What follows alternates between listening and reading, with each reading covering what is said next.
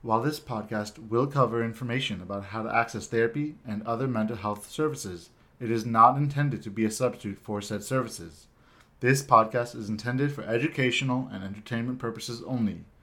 If you feel you are in need of mental health assistance, please seek out licensed professional care in your area.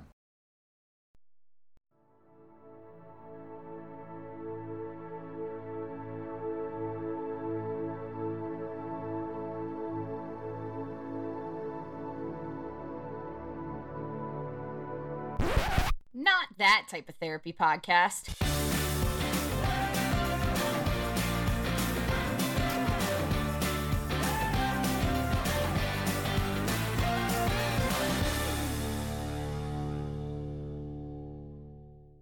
Welcome, folks, to Mental Health Quest, the therapist office, and beyond. We're here to answer your questions about mental health, including how to access it, what it looks like, why should you do it, all of the above, and so much more. Hey everyone, this is Charlene from Mental Health Quest, and I'm going to introduce my co-host. I am Benjamin Tights. I am a registered psychological associate in California. I work in clinical and forensic psychology, and I am excited to be back for another episode talking about schizophrenia. Woo, woo. Oh, yeah, and I didn't mention I was an LCSWC, but you guys already know that if you've listened to previous episodes. Everybody's listening to all our episodes all the time, I'm sure. Hopefully. And then we have our special guest on today. Patricia. Hi, everyone. My name is Patricia, and I'm also a licensed clinical social worker working with mentally ill patients at a crisis stabilization unit. Awesome. So I'm going to do like a really cool radio announcer introduction for Patricia because she is super cool. For our listeners who don't know, I used to work with Patricia at my very first job out of school. She was the person who trained me. So basically, the clinician I am today is a big part thanks to Patricia. So, radio announcer voice on.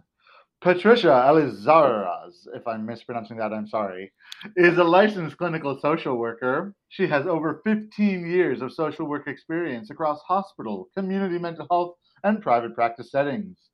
Drawn to the field of mental health early on, Miss Elizaraz completed her Bachelor of Science in Human Services at Cal State University Fullerton in 2006. She then obtained her Master's of Social Work from Cal State University Fullerton in 2009. She has experience working with schizophrenic clients in a hospital and mental health settings over 10 years. She has gone on to complete additional training in a wide variety of areas, including trauma-focused behavioral cognitive therapy, parent-child interaction therapy, and functional family therapy. When she's not seeing patients, Miss Elizaraz enjoys hiking, dancing, and traveling as often as possible when there's no pandemic.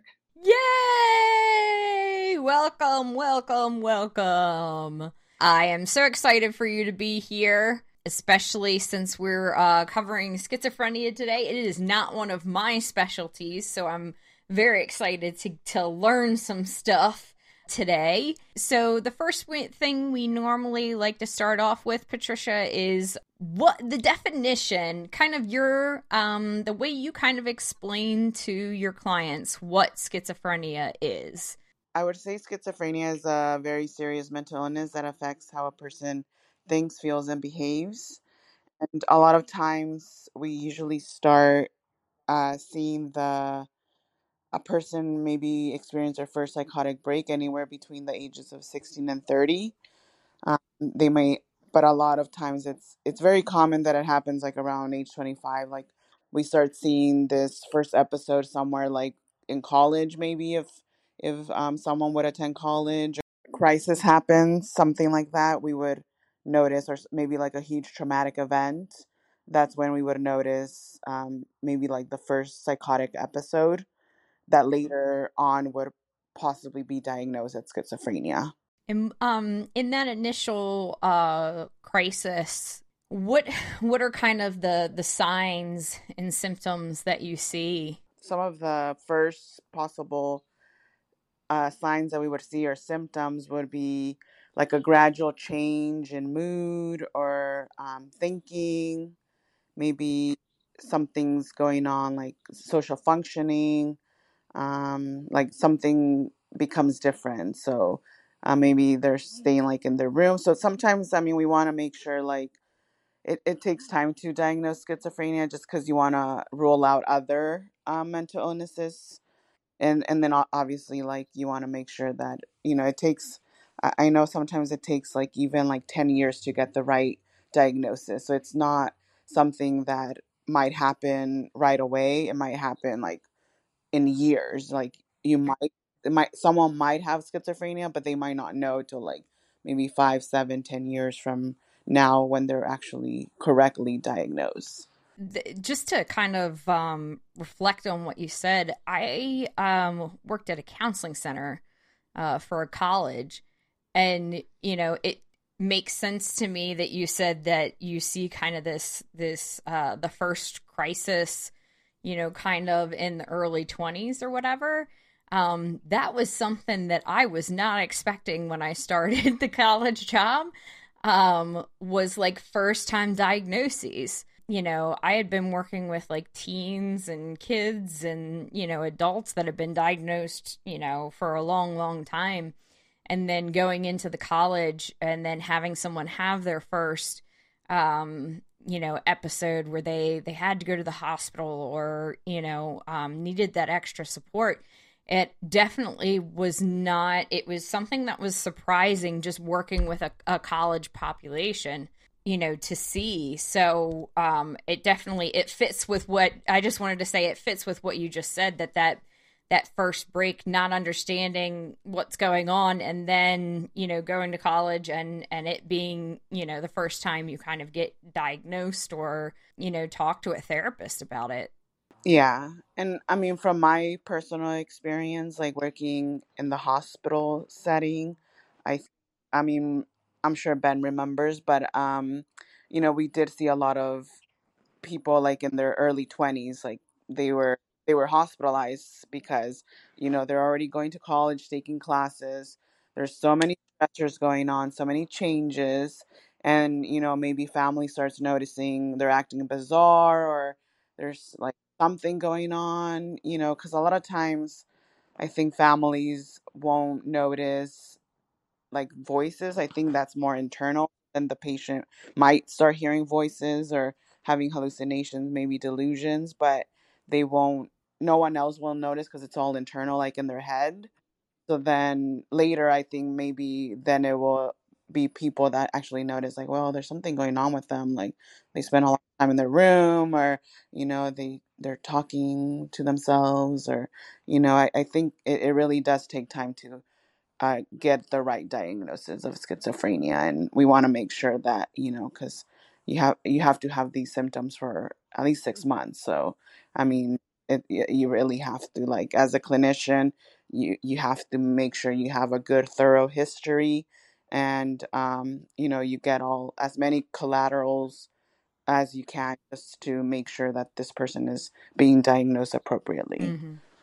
Yeah, I do remember we had quite a lot of that at the hospital where Patricia and I worked. And I think one of the most, I think, challenging parts of it was, these are young people that, they don't realize what's going on. And this is actually a big thing for schizophrenia in general, is that there's not a lot of that insight. Like they don't believe that they're sick, but their families are noticing changes in their behaviors, and maybe they're a bit more suspicious. They're paranoid. They're more like erratic. And I remember, Patricia and I having to talk to families and try to explain to them what's going on, um, and that's difficult for any family member to hear. But then you also get into uh, cultural expectations and norms, and that also becomes really challenging because if the behaviors are, first of all, behaviors of schizophrenia are outside of a norm for most cultures, and so it trying to explain, maybe the family's never had someone with a mental health issue before, and this is the first time, and there's a lot of pressure on the client, the patient. Maybe they're the first ones in the family to go to college, and so they might start having feelings of shame, like, wait, I'm supposed to be the one doing good, and I'm supposed to be the first one in college, and now I'm failing at this because I'm having these problems, and so it can be really challenging to explain to the clients about what's going on. Yeah. And maybe like a lot of times it's like, I mean, it's rare that we would see it in like high school students. But maybe there's like tiny little signs that they wouldn't be noticed till like maybe, 10 years later when things get worse or more severe, so then maybe they're going through more stressors and then, things like that. So then it might take, they might start hearing voices, but no one really notices, or, it's not as bad that, it's concerning for anyone else, especially if they don't tell anyone, or they don't have anything like that. So, I mean, I think that's why it takes time and to actually get the correct diagnosis of schizophrenia. That brings us to a really interesting point is to get the right diagnosis, because schizophrenia, the symptoms of schizophrenia, the voices, the delusions, the erratic behavior, sometimes are misunderstood by clinicians, even people who work in this field. What can be some of the like misdiagnoses that a client with schizophrenia might receive, if maybe the clinician doesn't have all the right information, or maybe they see it differently? What are some kind of easily kind of mistaken other disorders that they can be mistaken for? So we want to make sure, like another one that would be, I think the probably the most common, would be like schizoaffective disorder, which is a different diagnosis. And the main difference between schizophrenia and schizoaffective, um, I mean, schizoaffective disorder is schizophrenia, but also a mood disorder. So it has to do depression or like a bipolar disorder. So a lot of times that's like the major difference between schizoaffective disorder and schizophrenia. And schizophrenia is, um, I mean, it's pretty much the more like the delusions, hallucinations, and really, I mean, we want to make sure we differentiate the diagnosis just because it might affect them in very similar ways, like in their everyday activities or things like that, but also the timing of things. Like, you have to have these symptoms for over 6 months for schizophrenia. And speaking of symptoms, can you kind of describe, we said delusions, hallucinations, and things like that. What, with clients that you've worked with, like, what do those actually look like? People see movies and things like that, and it kind of shows you the extremes. But, like, what's the common kind of experience for people with schizophrenia when it comes to delusions or hallucinations? So there's pretty much three main categories for schizophrenia, and I can go a little into each one of them. So there's like psychotic, negative, and cognitive. Um, so some of the psychotic symptoms include the way the person is thinking, acting, and experiencing the world. So what that might look like is like, they might think something is real in their world, something is real, but to other people that's not real. So for example, like, they think the sky is pink, but we know it's blue, but in their mind the sky is pink. So it's just they experience the world in a distorted way, and they might lose a sense of reality with others. So a lot of times it happens that, like, they're psychotic and they're not like recognizing who mom is or something like that. So they really kind of lose a sense of reality with others, and they're experiencing the world in a different way. A lot of times they have these the hallucinations, which is what they see, what they hear, what they smell. So pretty much they can be tactile. It's all of our senses. So pretty much, they might be seeing something that's not there. They might be hearing something. Those are the most common, I would say, the visual and then the auditory hallucinations. Those are the most common. I mean, the other ones like smells, tastes, and feels, but I don't think we see those, and they're not as common. So I think the most apparent ones are definitely visual hallucinations and auditory hallucinations. And the hearing voices is very common. Yeah, so like the visual hallucinations, like from my understanding, like it, people think it's going to be like a whole person. People are seeing like a whole person when it doesn't necessarily have to be that. What examples have you kind of seen when it comes to like, again, the whole point of this podcast is to kind of decrease stigma and things like that, right? So, inform people on what is actually going on instead of, just depending on the movies to kind of tell us how this stuff works. So, just kind of what the common experience with hallucinations are, and the auditory and the visual hallucinations. So a lot of times, I mean, I think we want to make sure, like, just because someone has schizophrenia, I think there might be a misconception that that person could be violent or dangerous. Want to say that that's not correct. I mean, I feel if anything, someone that experiencing all these other, I mean, obviously all of these symptoms, they might be more afraid of the world than anything. But I feel like a lot of people are like, oh no, they're, they have schizophrenia, or they're like afraid of maybe someone that's like walking in the street. And we have a lot of, I mean, we have a lot of homeless people and things like that that suffer from mental illnesses, and they're in the streets and things like that.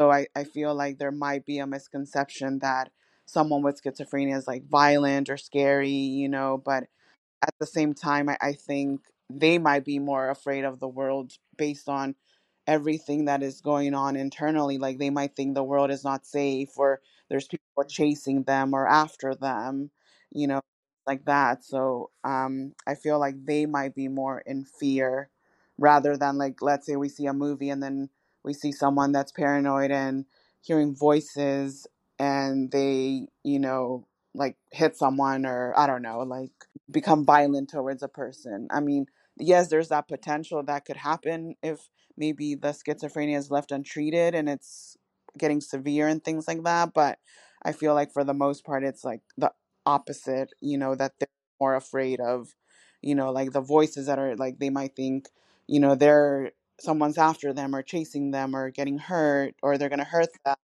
stuff like that. And I think a big thing is like paranoia also with schizophrenics. That's like a huge sign too that they're, I mean, that's like a very common that they're paranoid that they're going to get hurt or someone's after them. That's something that they experience a lot. Could you maybe try to kind of demystify a little bit more about the difference between hallucinations and delusions?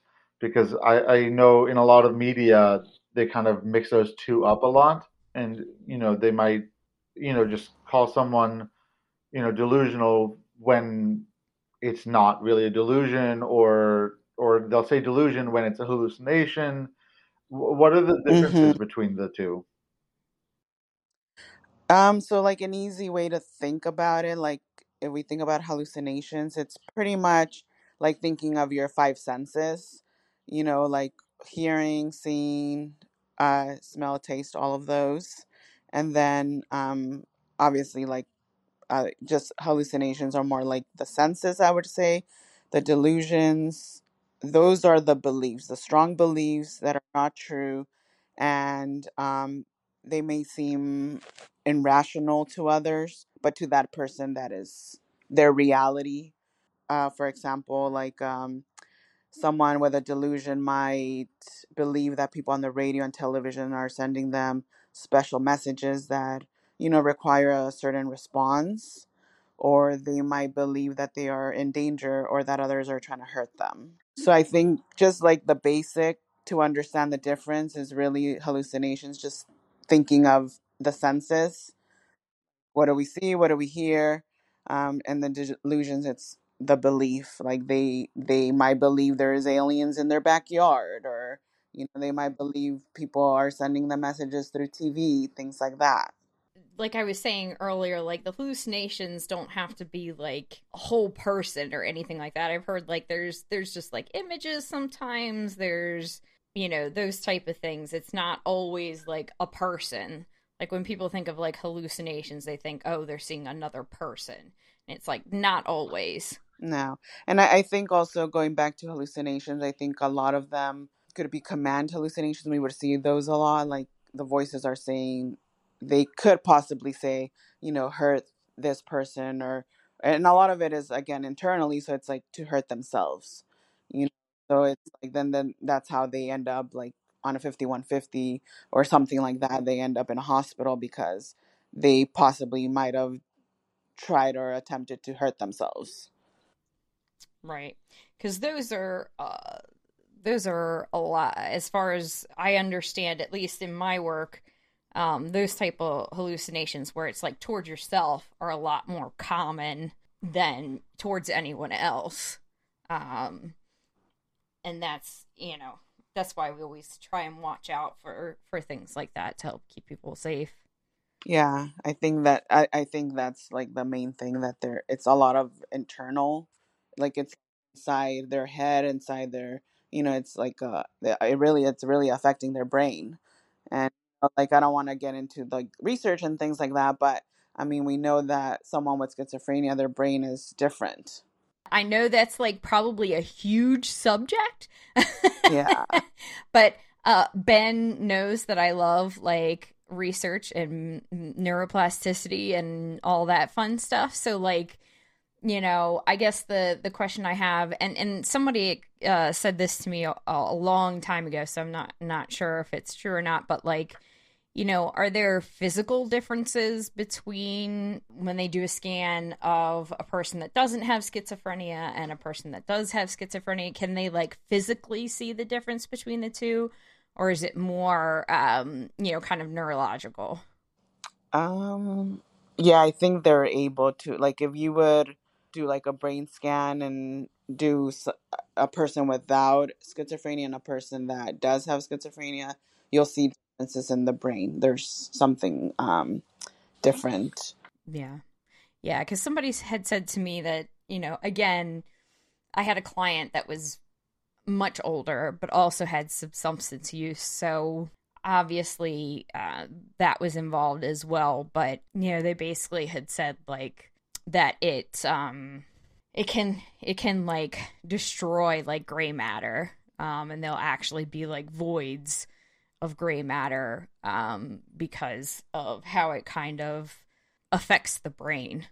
And again, I don't know if that's 100% true. That was told to me when I was an intern in like 2010 or something like that. So I don't know whether that is still true, but it was really interesting to hear. And that client was one of my favorite clients. We always had a good time together. I just I love the research stuff. Any other like specific research on schizophrenia you want to mention? Like any like cool facts or anything? Well, I'll just about like the brain structure. There is like a difference in size in certain brain areas, and in connections between the brain areas. I mean, again, I'm not a doctor, so I'm not gonna speak on that. I just know that there is a difference in the size of the certain brain areas and the connections that happen. So if you compare, like if you were to see it in a screen, and you take a scan of a person with schizophrenia and one without, it would be very apparent. Like you would tell the differences. And but I feel like there's also like so much research that still needs to be done, and to understand really how the brain functions, and the structure, and how that all relates to schizophrenia. Yeah, definitely. So you had talked earlier about some differential diagnoses that might get misdiagnosed instead of schizophrenia. And I think you had mentioned bipolar and depression. Was that right? Yes. Why do people tend to get those things mixed up? Or why do clinicians get those mixed up so much? Well, I think a challenge is, maybe someone that is having symptoms might not get help like early on. So I think that might be a challenge. And then also another challenge that we face as mental health providers is, you might not see that client over like within like a period of time or years. Hmm. Hmm. Because they go through, some like a lot of people like they might get help and then stop, and then like 2 3 years later they might have another psychotic episode, then they end up in a hospital again. So I think it really takes time, just because initially maybe when they're in college or even as a teenager they might show signs of psychosis or something else. So initially any clinician would most likely diagnose that person as like psychosis unspecified or something like that, because we're not going to jump into a diagnosis of schizophrenia just from the beginning. It's going to take time to get the diagnosis. Or they might, like a teenager, they might show signs of, just staying in their rooms, and maybe they're paranoid and no one else knows about this paranoia but themselves. So they're locking themselves in their rooms because they're afraid. So that might appear as like depression, like, oh, they don't leave their room, they're isolative, they're not hanging out with friends, they don't want to join our family gatherings, and they stop doing the activities they enjoyed. So that might be looking like depression, you but at the same time, it's like maybe they're, you know, thinking they're getting signals from above or their TV or things like that. So that maybe no one will become aware of that, because sometimes um, it really takes a long time for even family or friends to notice that an individual is hearing voices. So that might take a long time to really get diagnosed.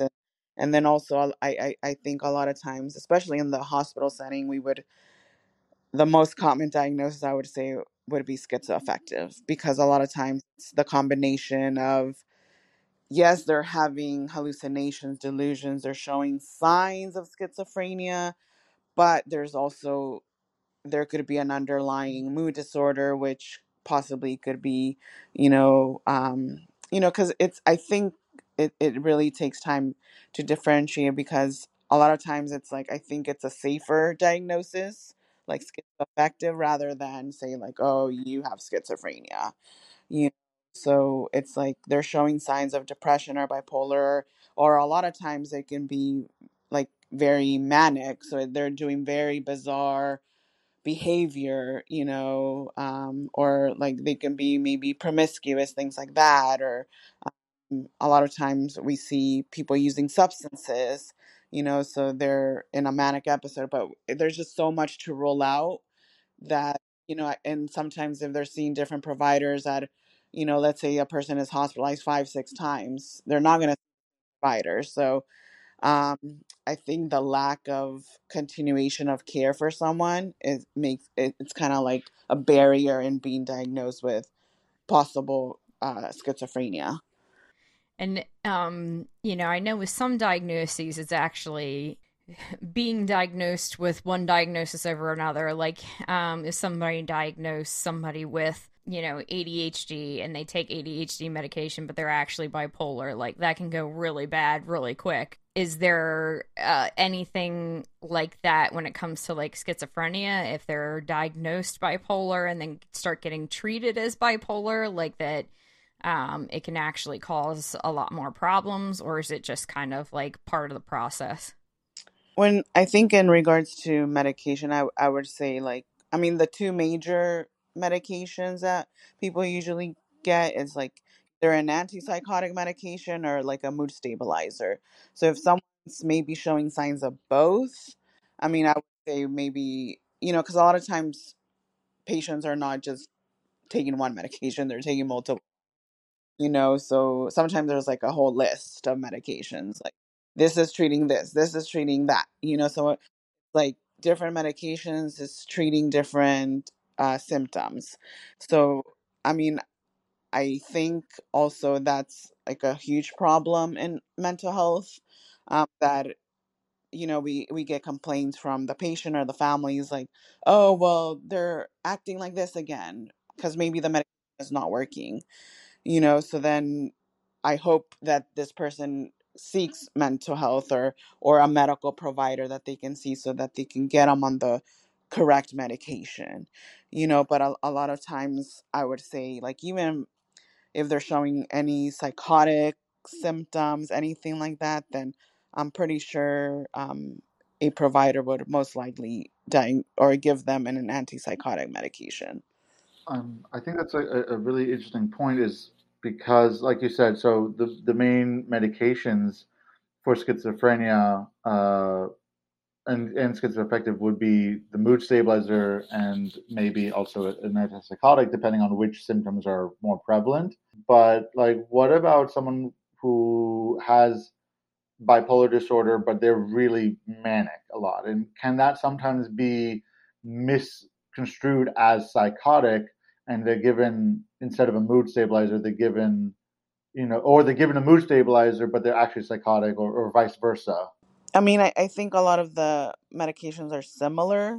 They might like the big common ones. I mean, like an older medication that I would say a lot of doctors would prescribe is Haldol. I don't think a lot of people use that one anymore. It's like an older generation medication. Um, like um, working in a hospital setting and, with very severe mental health patients, I see a lot of long acting shots. I think we're kind of moving towards like because it really helps, especially with the young population, to like really remove the stigma of taking a pill every day. So it's like that constant reminder, like, I have an illness or I'm sick. But again, it's kind of like any other illness, like if someone that's diabetic, they have to check their sugars and insulin, things like that. But I mean, the cool thing that a lot of people, I don't think, are aware, or even families, we have to do a lot of education, is that there's other options now, and they're LEIs, long acting shots, injection, and they're like injections that they can possibly get once a month. I had no idea. There's actually medicine out there that you can just get once a month, or not just get once a month, obviously, but that is that long acting. Yeah, so they call them long acting injectables.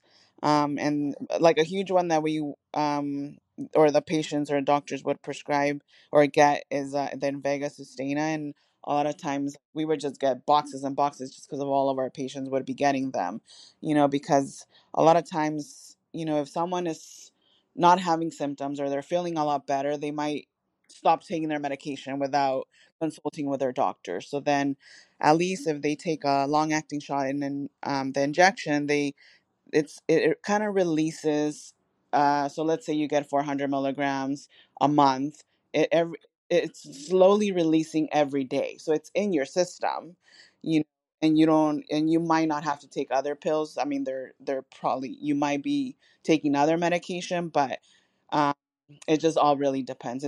We can say, this is the treatment for schizophrenia. I mean, there's combination of, medications, and really the person, like every person is different. Like, yeah, so like one person, like I know one doctor, she would give like 300 milligrams, so that might be enough for one person but not enough for another person. So it just all really depends. I just didn't know it existed, and I'm very excited to actually hear that something like that exists. Because, like, you're right. Like, people. I hate taking pills myself as well. Like, who likes taking pills? So it's like, having a shot to be able to, like, have it in your system, to be able to just have to just, up it once a month. That seems pretty amazing to be able to do. I had not heard of that, and maybe it was because I was working more with kids when I was working kind of inpatient. So I don't know that they whether they do that with kids or not, but that's really, really interesting. See, everybody, you learn something new every day. I'm very excited. Yeah, no, this is for adults only. They do not prescribe for anyone under 18. Yeah, but I think it's a good movement, and it's really, I think it helps, especially with the younger population that have been diagnosed with schizophrenia, to really remove the stigma or that reminder every day of like I I'm I have something, but it's like once a month. You don't think about it. You don't have to, you know, you just go on your day doing what you got to do, going to school, got to work, things like that, and you don't have to think about taking that pill every day. So now that we're on the topic of treatment, because a lot of people think that, okay, well, with schizophrenia, it's only medication, but are there, in maybe in conjunction to the medication, are there some psychotherapeutic modalities that might be helpful? Other kinds of talk therapies or other types of therapies that could be useful in working with people with schizophrenia? Yeah, so I mean, I think antipsychotic medication is huge, and it is part of the treatment, but of course, with everything, with any mental illness, there has to be some sort of combination. It just can't be like medication. So, some of the treatment that they might or that actually works is like cognitive behavioral therapy, behavioral skills training, and just really like a lot of support and cognitive remediation intervention. So a lot of it is like cognitive, like, like we don't want to challenge their thoughts in the moment, because even early diagnosis can be like, oh, well, the sky is pink, going back to that. But it's like, okay, well, what is reality and what is not? Really working on those cognitive thoughts, and making sure that they are able to see reality, and knowing the difference. Like, oh yeah, when I notice when I start getting sick again, or when I'm having a psychotic episode, I start believing this, or I start thinking this, so really working on their thoughts and distortions. And a lot of it is cognitive behavioral therapy, a combination of that. Yeah, and like you said, like recognizing the symptoms before they get so severe that they can't, have that insight anymore. That was something that a couple of my clients would say, like you just said, like I know when I start to like think this way, or other people see this type of behavior in me, then that's a signal, that the medication isn't right, or that something's not right, and I need to, it's a signal to kind of up treatment, whatever, treatment that is. So that's that kind of insight.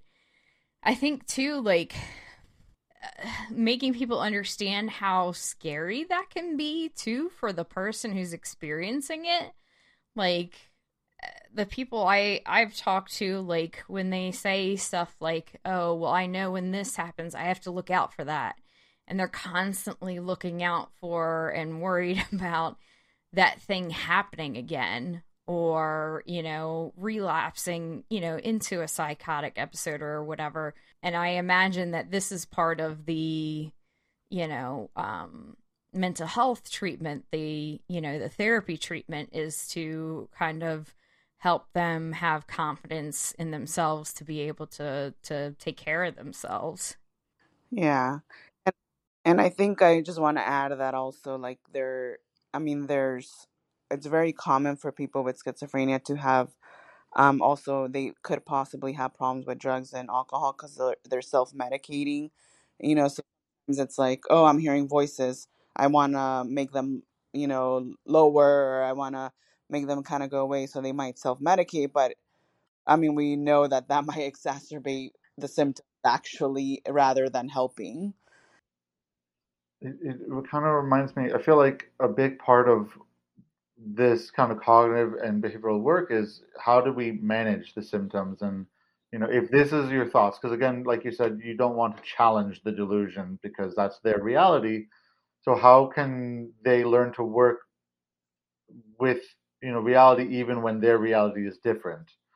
So like if they have this belief that the radio is talking to them, okay, well, how can we still interact in an environment where a radio might be playing, in a healthy way? How do we still interact with that society, or those kind of social groups? I think can be really challenging for a lot of people with schizophrenia, but I feel like that's a big part of the kind of cognitive work. Okay, if this is your reality, fine, but someone else's reality might be different. How can you bridge those gaps? And it reminds me when I worked in the hospital that I was in after I worked with Patricia, I had a client that, kind of like what you're saying, oh, okay, if I notice I'm having these beliefs, that's how I know it's getting bad. And he was able to kind of, after a long time of treatment and everything, to gain that insight, he was able to say, oh, well, if I am hearing the radio say my name, that's how I know that my symptoms are coming back. But the medications don't always work fast enough, and it can get really, really hard for me to be in the community room where the radio is playing. And so I remember talking with him about, okay, well, instead of arguing with the radio, which is what he would do, how can we still be in that environment, even though maybe there's someone talking to us, but we just don't want to respond to them? How can we interact? And maybe we can play a game that can distract us, or something like that. So that was like a big part of what I was working on with him was, yes, okay, the radio is playing, but you still want to interact with your peers. So how can you do that? That's hard work, man. Like that's no joke. And that's what I want people to hear is this, like, this is an internal struggle that doesn't just go away with medication, and it takes hard work to be able to deal with all this and just function. So like giving people their credit when they're doing the best they can. Again, reducing that stigma and just, having some compassion when you know what people are going through, when you understand what people are going through. Yeah, and I think a lot of times, people with schizophrenia, they can be very functioning adults. If they have the treatment, if they are taking their medication, if they're aware of their symptoms, or like, oh my gosh, I think I'm starting to notice this is happening, so let me go talk to my therapist or doctor or whoever they're seeing, and they can have very functioning lives and do work and school, everything, their daily activities and stuff like that. But when they start noticing those warning signs, or it's like, oh, I'm starting to feel like this, or I'm isolating, or I'm not keeping up with my daily bills and doing what I need to do, then that's when I think it's important for them to reach out for help, or maybe there needs to be a change in their medication because maybe it's not working anymore because they've been doing it for years, So Now, I do have a very selfish question that I'm about to ask you, Patricia.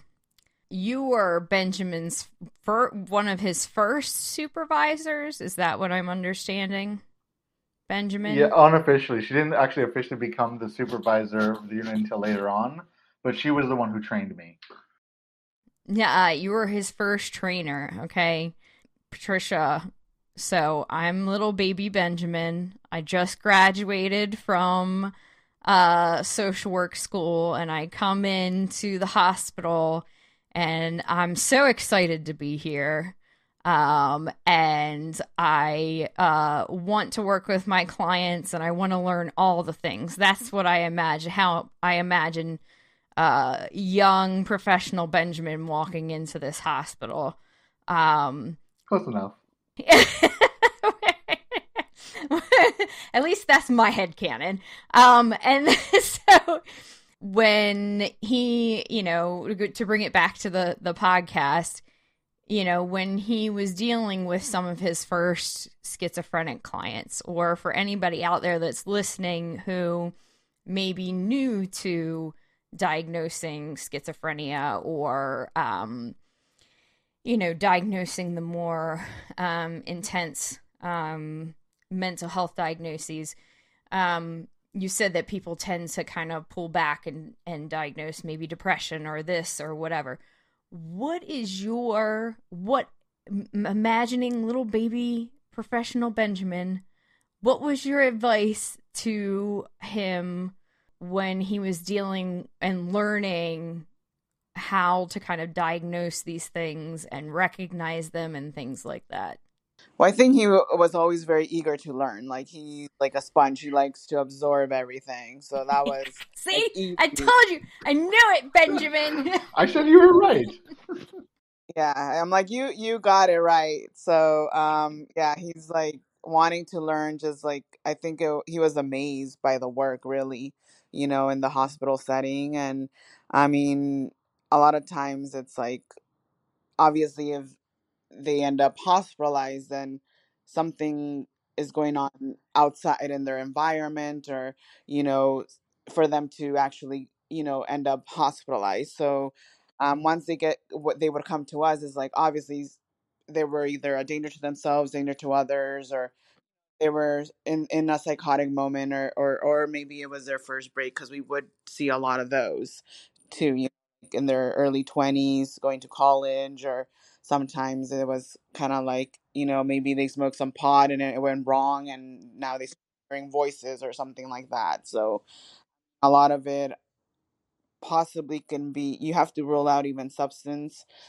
disorders, just because there's always the combination, or like dual diagnosis, that there's a substance use or abuse, and then now they're hearing voices. So it's kind of like, wait, is this are they psychotic only when they use meth, or is so I think that's like I would say it's very challenging, even like for a medical doctor or any mental health provider, to just say, oh, you're schizophrenic, you have schizophrenia, because I think most people are kind of conservative in their diagnosing, and maybe they would start off with, like, again, diagnosis of psychotic disorder unspecified, because we don't know, like, was it this, is it this, or is it schizoaffective, is it schizophrenia, what is it substance induced psychosis, what is it, because there's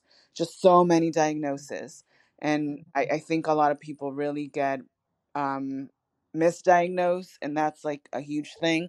And even with such a severe mental illness, there's it takes time, and they have to make sure that they're really fitting the criteria, and the timing and everything.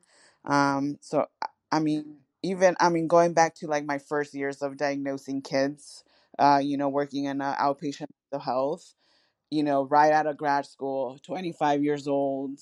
And I'm like, who am I to diagnose these kids? Like, I didn't even feel prepared.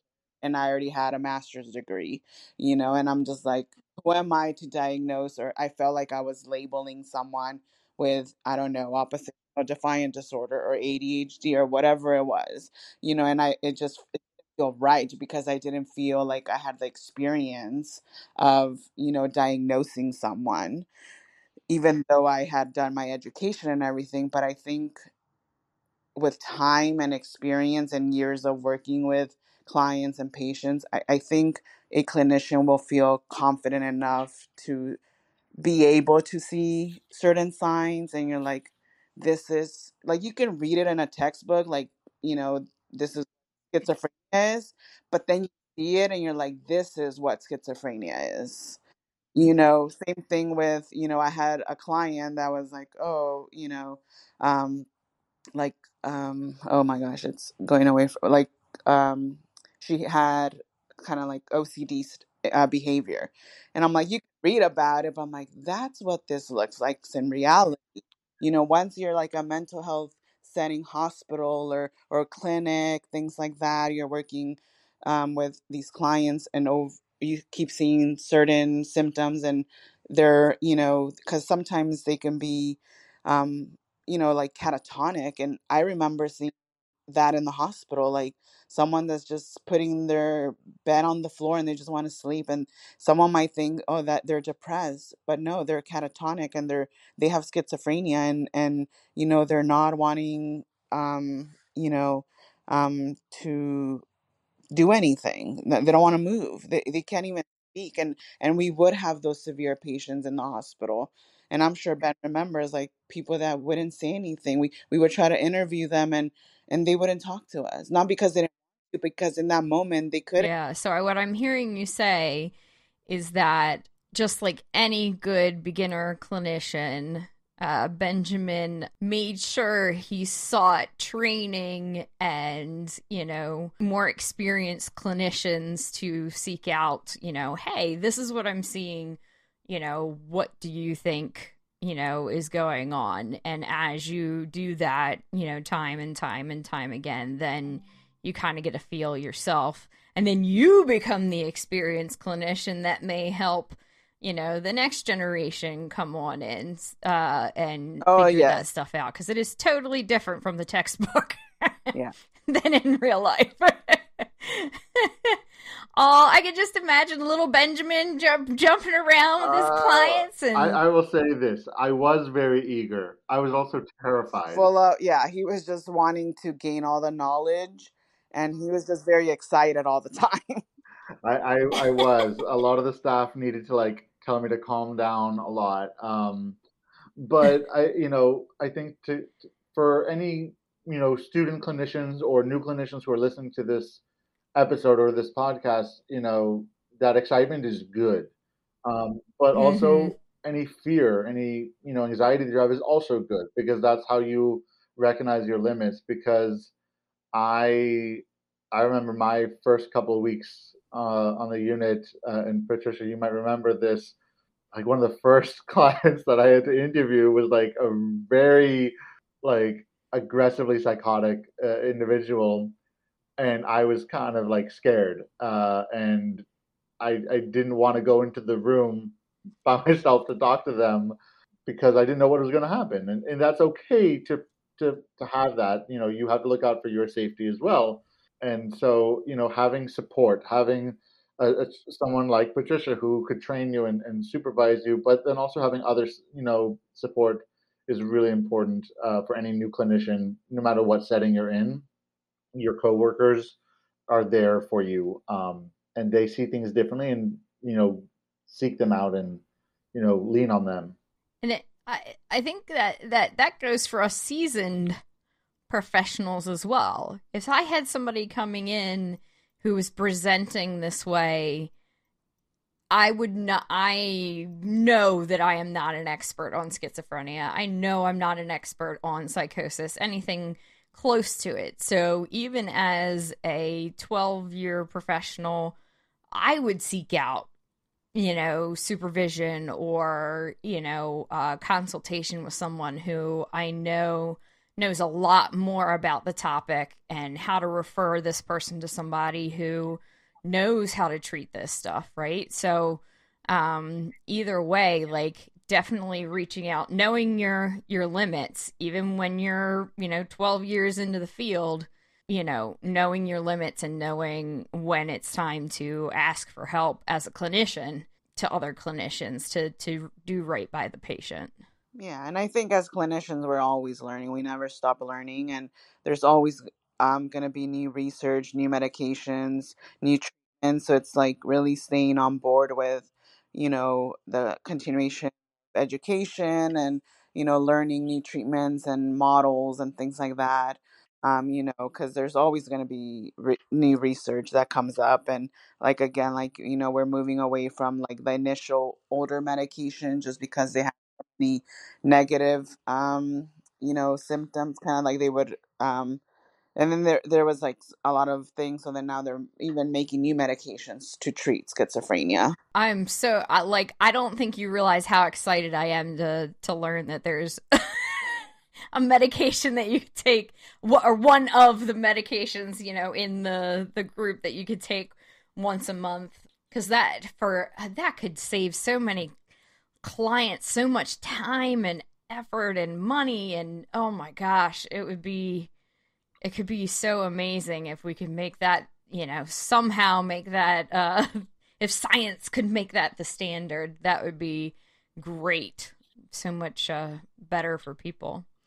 Well, Yeah. Patricia, thank you so much. I think we covered a lot today. I know I learned a lot today, especially about little baby professional Benjamin, which makes me very excited.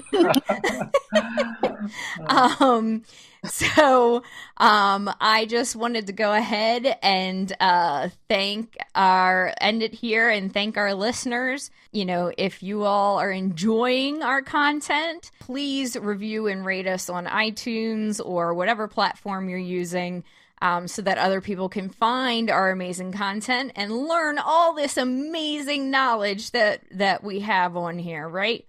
We also are here to answer your questions about mental health, so please send any questions that you may have to mentalhealthquest1@gmail.com. You can also find our podcast on Twitter and Facebook at MHQ capital P podcast. And individually, you can find me at Nat20Therapy on Twitter, Facebook, Instagram, LinkedIn, all the places. Benjamin, where can we find you? You can find me through my other podcast, My Hero Therapy, still in its infancy, but we're going to build it. And that is Facebook and Twitter at My Hero Therapy. We really do thank you, Patricia, for coming on. Hopefully it was fun for you. Fun/informative/ I had fun. Yes, I really enjoyed it, actually. It's my first podcast ever, but I'm not my last, that's for sure. No, definitely not. To all of our listeners, thank you so much.